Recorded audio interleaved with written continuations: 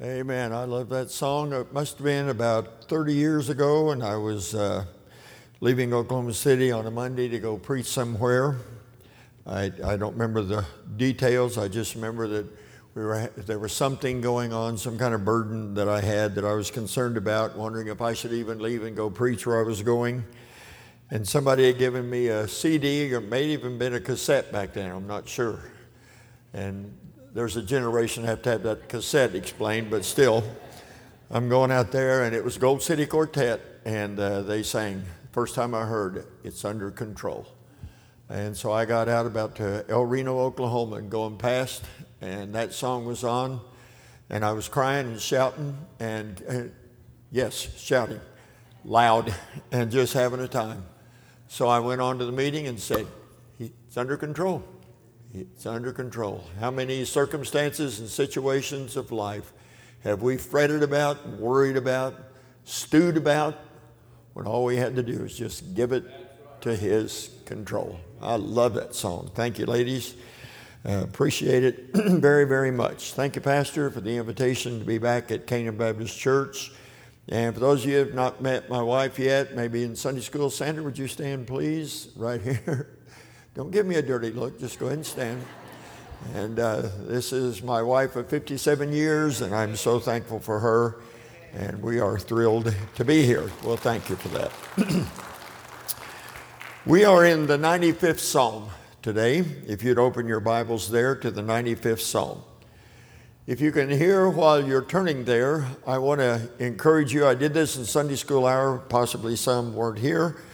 And I encourage you this afternoon, take 10 minutes. You can do it in 10 minutes and read Genesis 27 and 28.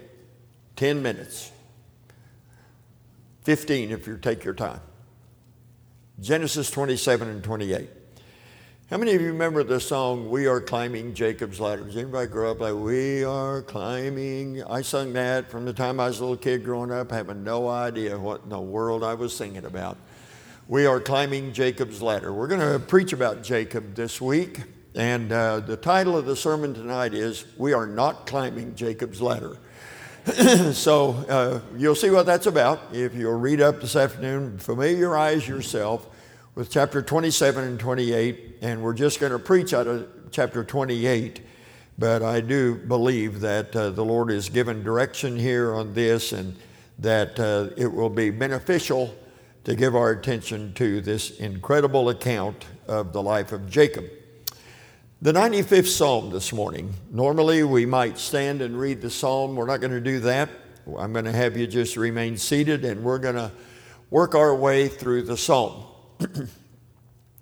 From time in the Psalms, particularly the 113th Psalm, this Psalm, the 96th Psalm, the 46th Psalm, some Psalms that have really been speaking to my heart of late, I came to this conclusion. Now, this is not over anybody's head. It's nothing profound other people haven't thought of. It's just something that came to me while I was considering the messages of these Psalms and what they are saying. That in the most perilous of times, how many of you believe we might be living in perilous times? That in the most perilous of times, one can do nothing greater than focus on God. One can do nothing. In the most perilous of times, perilous has to do with danger. It has to do with troublesome, upheaval, turmoil, confusion. And in the most troublesome times, or the most perilous times, one can do nothing greater than focus on God. This psalm definitely helps us with that. And the psalm begins not unlike many other psalms that have to do with praising the Lord. If you'd look at verse 1. "O come, let us sing unto the Lord. Let us make a joyful noise to the rock of our salvation. Let us come before His presence with thanksgiving and make a joyful noise unto Him with psalms." And so again, there are no surprises for most folks that are Bible readers or familiar with the Word of God at all, no surprises here, that it is right that we do what we've been doing. And that would be singing praises to the Lord, calling attention to the kind of God He is, to what He's revealed about Himself, to the favorable attributes of God, which is the only kind of attributes He has, is favorable attributes, to call attention to it, and by song to what? Make a joyful noise unto the Lord, to come with thanksgiving and make a joyful noise unto Him with psalms. So again, the Lord is worthy of that kind of praise.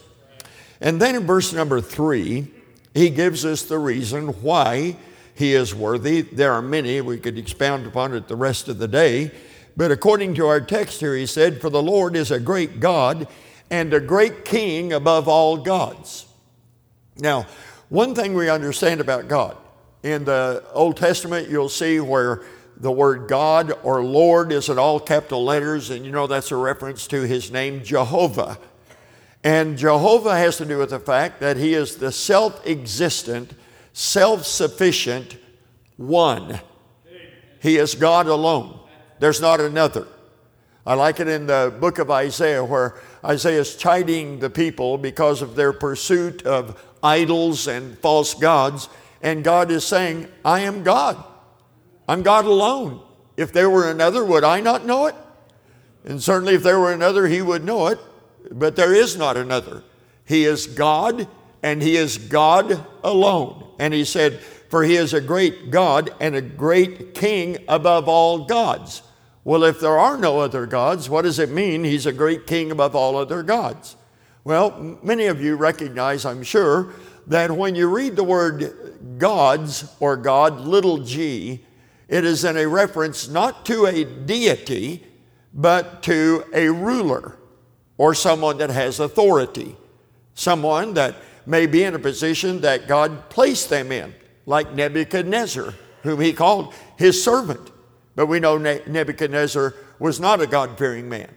And then the story about Pharaoh, or the one about Herod in the book of Acts that was eaten up with worms because they were praising him like he was some kind of deity, and he received it. And so we understand that there is no other God. Somebody said, but the gods of the heathen, what's that talking about? Well, the gods of the heathen exist in terms of deity, exist only in their imagination. There's no reality to it. God is God alone. God is, and He is God alone. And the Bible says He is a great King above all gods, which simply here has to do with the fact that He is over all the rulers. Take some of the greatest rulers the world has ever known among men, and God is greater than them, obviously. I mean, He is high above the heavens. He is high above the nations, the Bible says in the 113th Psalm. And so God is above, high above all the rulers known to man. In all of history, there's none like God. So He said, now let's make a joyful noise to Him, and let's praise Him with psalms. And let's do this because He is a great God. Boy, you missed an opportunity right there to say amen. He is a great God, and He is a great King. He has authority over all gods. Now look down in verse number 4.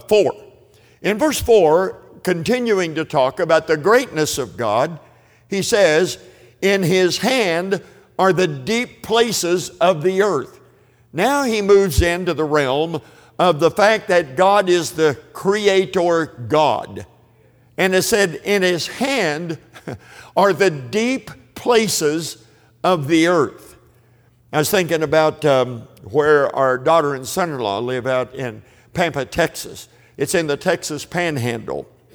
And the rainfall there in the Texas Panhandle is very slight every year. It's a very dry region, dry area. A lot of times storms develop around there and then come across Oklahoma from the Texas Panhandle, but they get very little rain there. And our daughter and son-in-law have lived there for 23 years now, and he said it's an amazing thing that in all that time, where the level in the lakes have been low and where the water is scarce in other regions and places, he said we have never had water rationing. Never once have they said, don't wash your car. Never once have they given you a certain day to water your yard and such as that. And so he said, never in all these years have we had water rationing.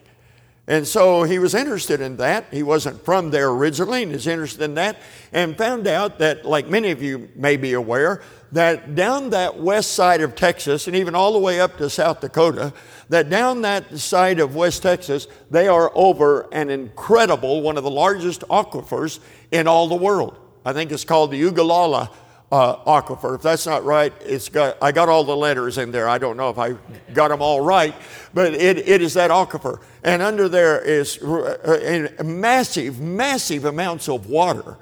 And they they irrigate all down that stretch of the Panhandle. You can fly over that region of the country and see the big circles out there where the farmers raising everything from cotton to corn and soybeans, and they irrigate there, and it all comes from that aquifer.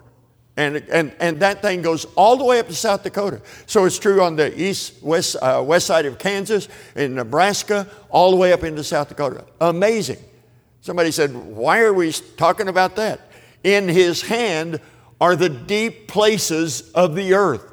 This is not just something that happened by chance. This is God who has made provision for the world that he created and the population of the world.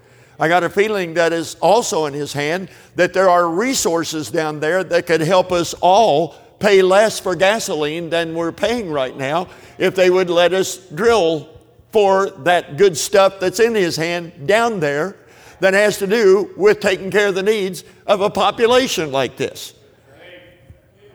Don't get political. That's about as close as I can come to getting political without jumping in right there. But it's true. And what we have of the resources, whether it's water or whether it's the fossil fuel, as they like to call it, no matter what it is, what God has provided for, those deep places of the earth are in his hand. We were just a few weeks ago, the wife and I, in Twin Falls, Idaho. We were preaching in a town called Jerome, right by it there. And so the pastor took us out west of Jerome, about 30 miles, something like that. And he said, I want to show you something out here. And so he took us and showed us, you're in this real flat area of land there, and not much growing around it except what is irrigated. And so you're driving along there, and all of a sudden you drive up, and he says, get out, and we walk over to this certain place, and here is this incredible ravine. It's a canyon. It's the Snake River Canyon. And down there in that canyon, he said, now, what I wanted to show you, Brother Sam, is this. Look down that way.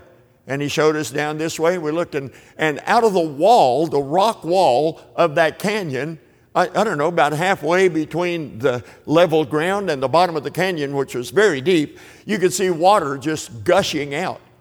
And then look a little farther. He said, you can't see it as well, but there it is again.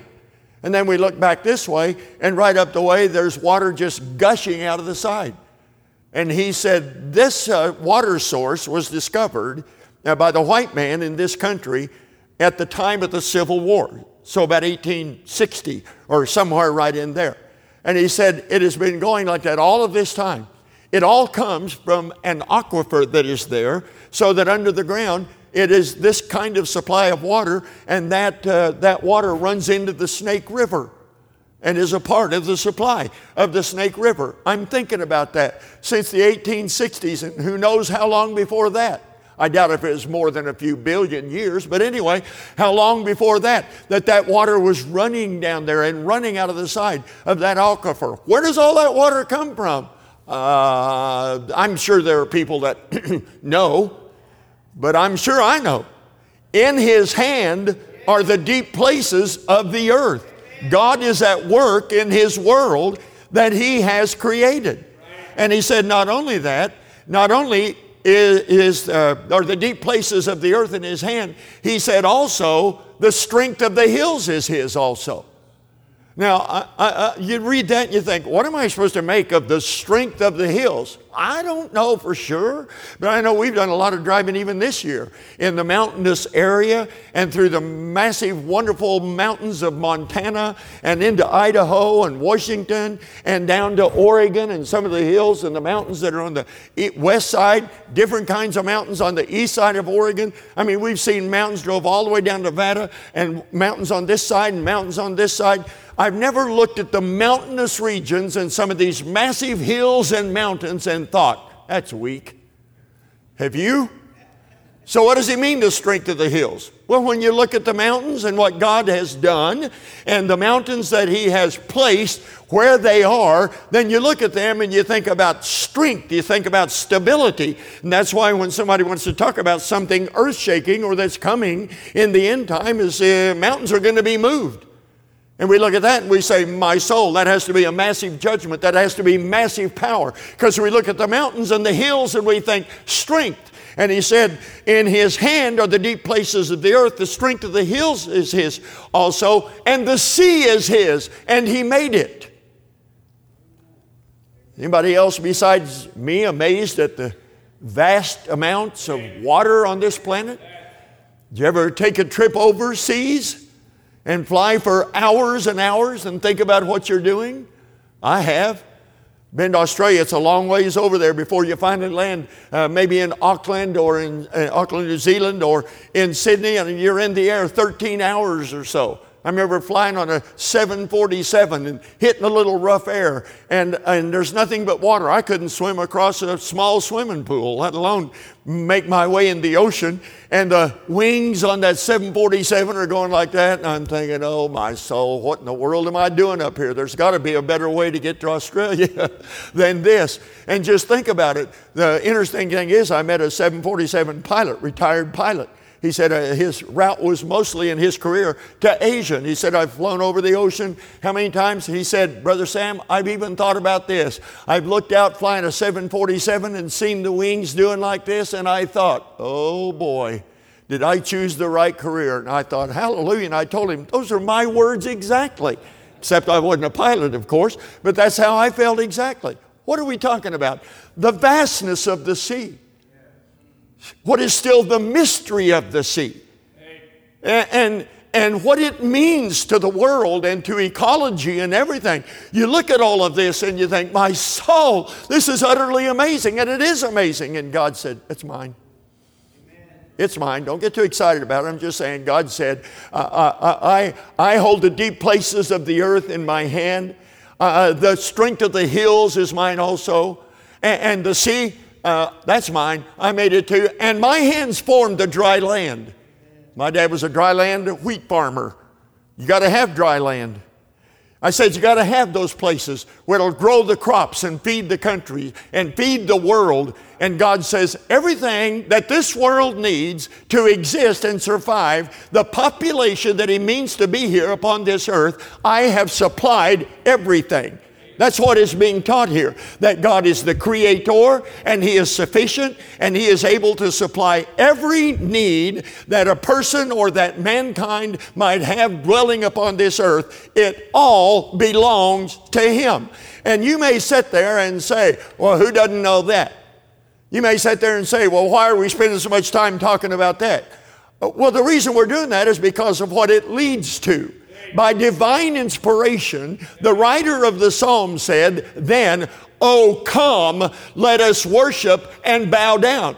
Now, come on, he's not having an active mind and it's just flip-flopping all over everywhere. No, that's not what's going on. The Holy Ghost inspired these words and said the things He said about the deep places of the earth and the strength of the hills and the sea is His and that His hands formed the dry land. He says all of that to show the kind of great God that He is. And the response that the psalmist had, I'm asking you this, why wouldn't you and I have the same response when he said, oh, come, let us worship and bow down. Let us kneel before the Lord, our Maker. So you just read the definition of worship. I'm guessing again, meaning it's probably been up there before. Maybe quite regularly. Do you realize how many people are sitting in churches in America today during the worship service and couldn't define worship? If you held a gun on them, they couldn't do it. Just couldn't do it. Don't know what it means. Because they had a band going and they had lights flashing and smoke coming up out of the baptistry or wherever it might be. And they're rocking out and having a good time. And some little guy got up there dressed up all preppy and said, "Let's all stand and worship the Lord today." And people stand up and say, "We're worshiping the Lord, worshiping the Lord." Except you look at the definition and you look at what people are calling worship and you're thinking, something ain't right here. Maybe I'm the only one like that, but we got to be thinking something is not right here. Somebody's missing something. And he said, when you consider God, you put your focus on God and the greatness of God, shouldn't it instill within us, shouldn't something be moving within us for some kind of response? Shouldn't it? I'm talking about when you see the mountains, when you see the beautiful things of creation, from the majesty of the skies to the sunset, to the stormy clouds and the flashing lightning across the plains and the rain that is moving across to water the earth to grow those crops and make grass out there for the cattle and the livestock and the animal kingdom. I mean, God's doing all of this. Read the Psalms, ladies and gentlemen. That's all from the hand of God. And he says, when I consider this, what is his response? He said, I want to come before the Maker and bow down before him and worship the Lord and kneel down before him and worship, which is what it is. It's all about creation? Oh, no. He didn't quit. He said, for we are the people of his pasture and the sheep of his hand. Hold on just a second. We're talking about further cause for worship right here. This great creator God who has the deep places of the earth in his hand, that's what he said, and whose strength can be seen in the hills, and whose creative power can be seen in the seas that he calls his, and the dry land that his hands have formed. If that's a ho-hum moment with you, or a ho-hum second with you, something ain't right. Something is really wrong. Because we read in the Word of God that we should have the same response as the psalmist and say, this God ought to be worshiped. We ought to humble ourselves before him and worship him, because not only is all of that true about what he's created and what is in his hand, but we are, you and me, we who are saved, we who know Jesus as our Savior, we are the people of his pasture under his care, and we are the sheep of his hand. Oh, the word pictures there are marvelous. We're the people of his pasture. Yeah, I'm a farm guy. Yes, I love it. I drive through the mountains and see the ranches of Montana, and you can see, it doesn't look that far till you start looking at the cattle and seeing how small they are from the distance you are, and they're down there in these green valleys and the big mountains behind them. And I'll say to my wife, look at that. She said, yep. Looks like just what I looked at a few minutes ago. And we'll see it some more. Look at that. Look at that. I look at that and I'm thinking, look what God has done. And so I think about how he's caring for cattle, horses, sheep, wildlife. He's caring for that. But I'm the people of his pasture. I hate to disappoint this pet crazed society we live in, but Jesus didn't come and die for pigs and sheep and dogs and cats. Somebody help me, please. He did not come to die for the animal kingdom. He came to die for sinners like you and me. And the reason that we can call him our Father and call him our shepherd and be called the people of his pasture and the sheep of his hand is because of the price that was paid by this great creator God to forgive a sinner like you and me. And he says the response should be something like this: oh, come, let us worship and bow down. Let us kneel before the Lord our Maker, for we are the people. He is our God. He is our God. This is our God. I said, He is our God, personal God. Read the 139th Psalm. He is a very personal God. For He is our God, and we are the people of His pasture. We're in His pasture by His choice. He meant to make us His own. He saved us on purpose. That speaks of purpose, doesn't it? For our life, He saved us on purpose. He made us His own. We are the people of His pasture and the sheep of His hand. Can you feel the passion when He says, oh, come, let us worship and bow down? It's humbling, that's what He's saying. Humility. I said humility. Almost an extinct ingredient in our culture. Almost extinct. It's going extinct. Yeah, sure. The more that God is excluded, the more that His Word is excluded, the emptier churches get, the less services they have, the more that the spiritual fervor of our country goes down and down and down. I'm just saying, and it's not just up in Washington, D.C., and it's not just in the liberal places on the coast. It's not like that. It's in churches all across America who find it convenient to have less preaching instead of more preaching, less services instead of more services, more entertainment, less of the actual Word of God. Tippy-toe around, make sure everybody okay? Everybody happy? Huh? You will come back, won't you? I mean, yeah. Sick. We're at a sick point. And the lack of humility. Oh, come, let us worship and bow down. I pastored for 36 of the 56 years the wife and I have been in ministry. And preaching in places like your pastor has and all over the place.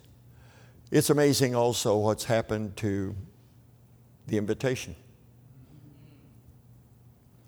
And it's amazing how seldom you see what we saw here this morning, where there is an occasion to kneel down and bow before the Lord and actually worship the Lord. You might know this already, but in the Word of God, there is corporate worship and there's private worship. And where He says, oh, worship the Lord in the beauty of holiness, that's in Psalm 96. Oh, worship the Lord in the beauty of holiness. Study that out. You'll see it has to do with corporate worship, which is why I think that it's kind of misguided to let's make sure everybody feels comfortable, dresses down, it's all casual, everything's casual anymore, when really to worship the Lord in the beauty of holiness has to do with the opposite of casual. Just throwing that in there. I'm nuts about some stuff. I'm sure I'm not about this. Corporate worship. You don't see it real often. It's a blessing to see. And growing up in church all of my born days, and I can remember the times even since I've been in the ministry, you gave an invitation, it was nothing unusual to see people everywhere. And now even in the church I pastored, I can't even explain it. There were just less people using the altar, less people feeling the need to kneel after hearing from God, or at least having had the opportunity to hear from God and His Word. And in fact, in some, just a refusal. No, I'm not going to do that. I remember preaching on worship 8 weeks on Sunday morning at Southwest Baptist Church. Had a family leave, said, you're trying to make us Muslims. Boy, that was a good one. No, that's what worship means. What's really sad is Muslims know more about the definition of the word than most Baptists. So do Hindus who go into their temple and worship. I just was in a church in wherever I just came from in Washington.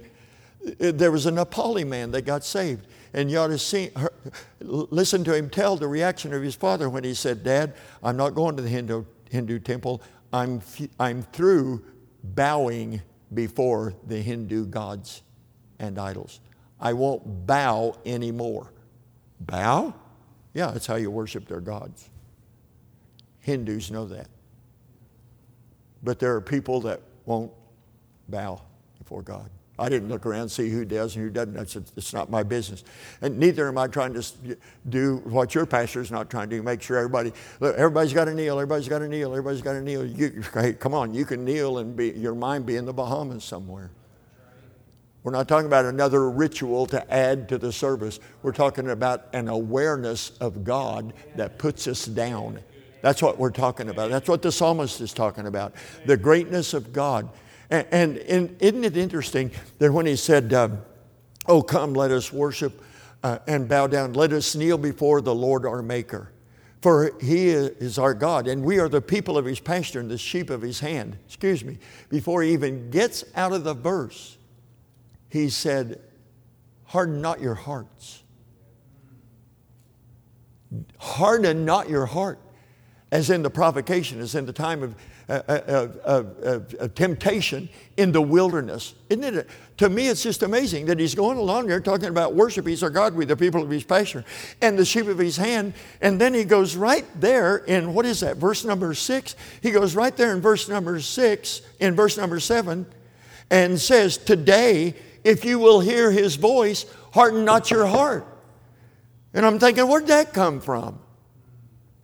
When he says, he's talking about he is our God, we're the people of his pasture, the sheep of his hand. He had just said, oh, come, let us worship and bow down. And then he turns right around and said to them, today, if you will hear his voice, harden not your heart. What did he say that for?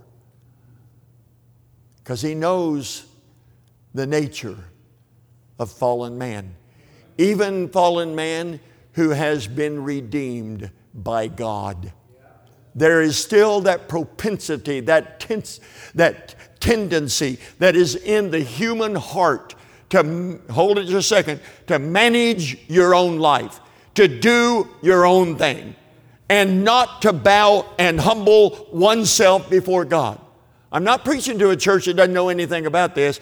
I'm just marveling, Pastor, that it says right here, don't you harden your heart. Today, if you will hear his voice, if you're hearing the God who is, if you're hearing the nature of the God who is, if God is at all making you aware of yourself, aware of his greatness and the nature of the God that he is, if God is at all speaking, don't harden your heart. Don't shut him out. Don't refuse to humble yourself. Don't refuse to bow. Don't refuse to confess. Don't refuse to worship him. Why would he say that unless that's the bent in the human heart? Why would he say that? And then he gave us the example. Your fathers in the wilderness, they tempted me, they proved me.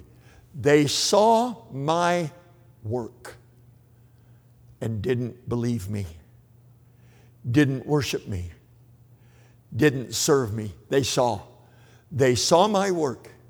Stop here just a second. Bible readers know, go back to that time in the wilderness, left Egypt miraculously. Come on, was that supernatural or what? The plagues, the parting of the water of the Red Sea, the turning of bitter water 3 days into sweet water so they could drink. The manna that came from heaven 6 days a week for 40 years. I said the manna that came from heaven. From there, heaven. Came from heaven. Down to here. That's how they ate. For 40 years, 6 days a week. They saw it. They saw it.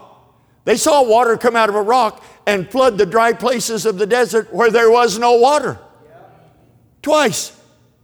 They saw it. They saw the cloud by day, the fire by night. They heard the voice of God at Mount Sinai. They saw the mountain of Sinai shake at the voice of God. They saw it all. And you know their response?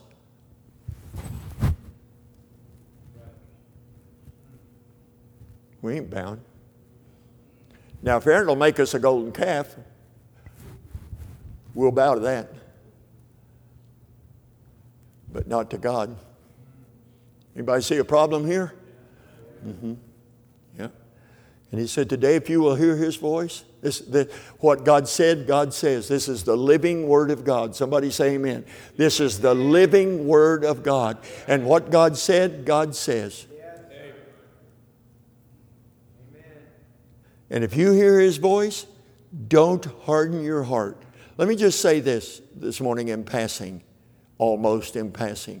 If there's somebody here not saved, and there's something in you that says you should believe in Jesus, you should confess your sins to God and call upon God to forgive you of your sins because Jesus actually paid the penalty of your sin.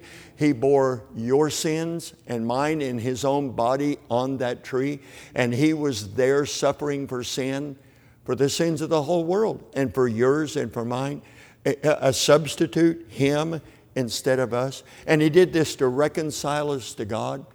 For He hath made Him to be sin for us who knew no sin, that we might be made the righteousness of God in Him. If you feel like, I know I should get saved, then this word is speaking to you.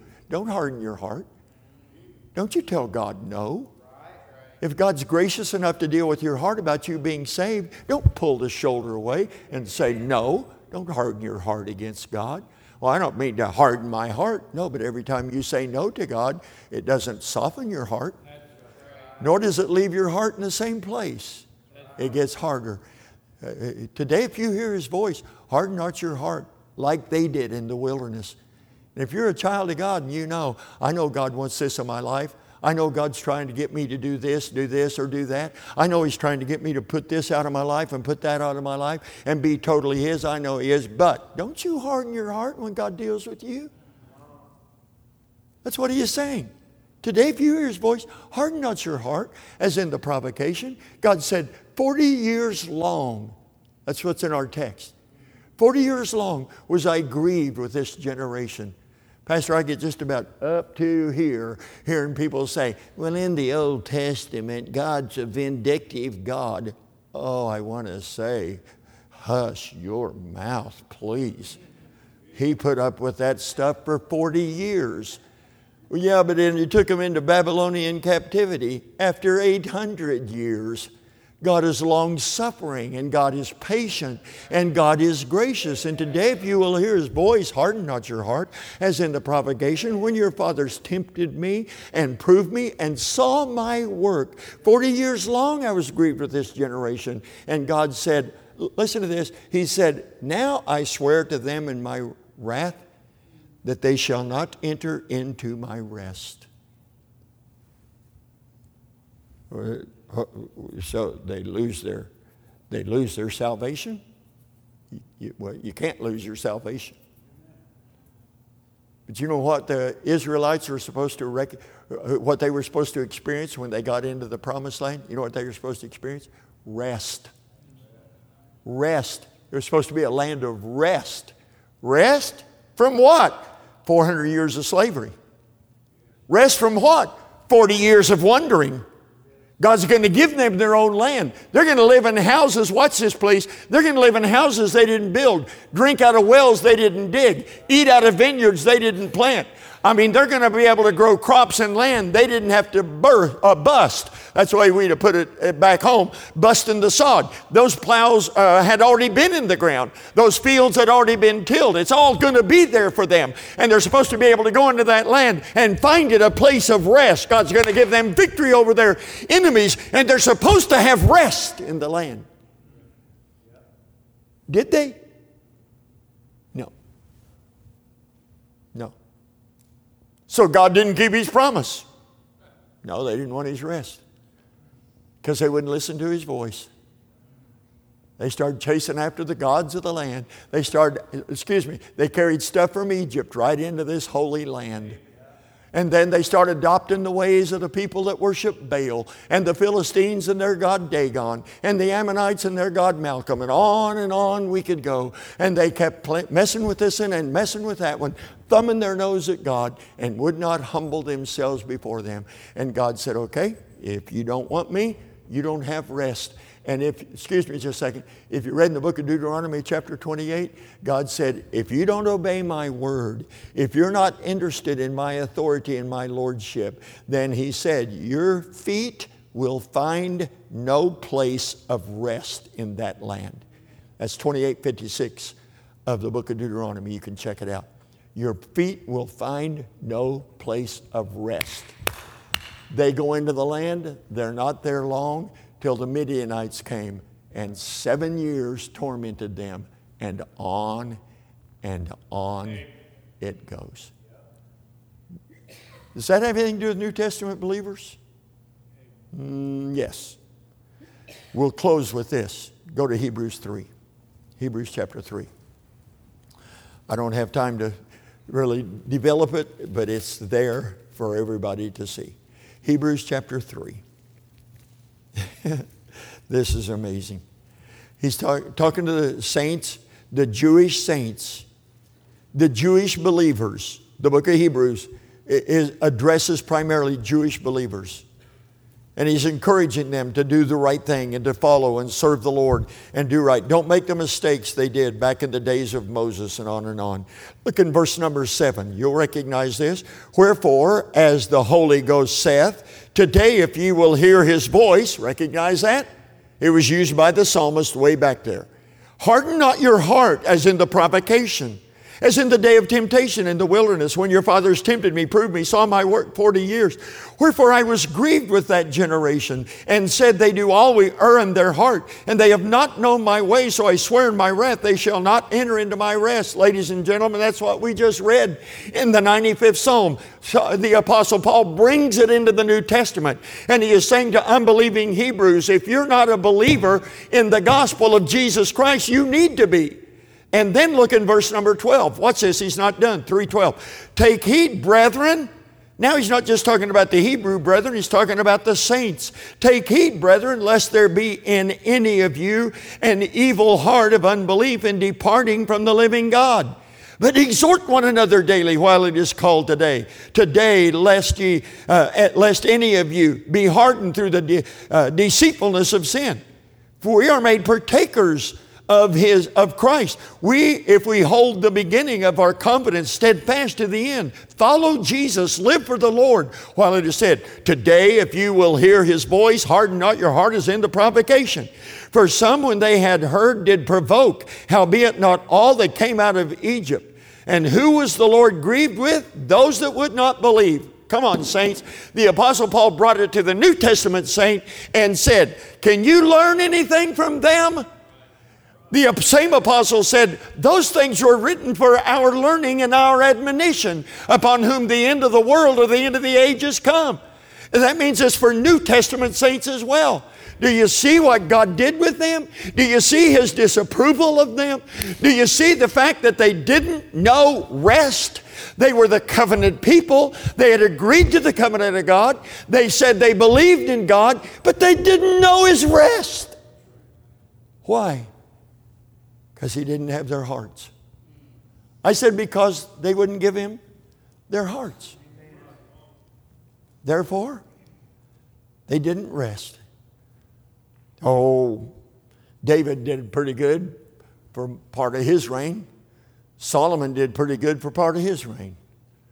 Outside of that, go to the times of the judges, 400 years, virtually no rest. Go to the times of kings, another 400 years. Very little, if any, rest.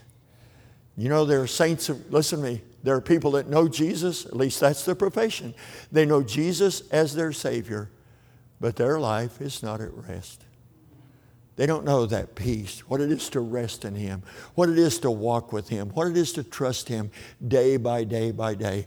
And they think that kind of life is reserved for some elite group out there somewhere. No, it's not. It's for whoever will not harden their heart. It's for whoever will humble themselves before him and worship him and acknowledge who he is. You're God. You're God. And we are what? The people of his pasture and the sheep of his hand. The hand of the Lord. Well, you ought to follow that through the scripture. The hand of God. With his hand he leads us. And with his hand he feeds us. And with his hand he chastens us. Oh yeah. We're the sheep of his hand. That's so. Don't do like they did. God said, I finally said of them, they do always err in their heart. It's always a heart problem. Ladies and gentlemen, if you don't feel like humbling yourself before God, Please listen. It's not because somebody in church did you wrong. It's not because you had a bad church experience somewhere. It's because there is a problem in your heart. And where there is no problem, how does a person keep from humbling themselves before God and bowing before Him? Here's what he said. Oh, come. Feel the passion. Oh, come. Let us worship and bow down. For He is our God. Father, you know who's in this room. You know who's struggling with human, selfish pride. You know. I don't. I can't know. You know who's kicking against your will,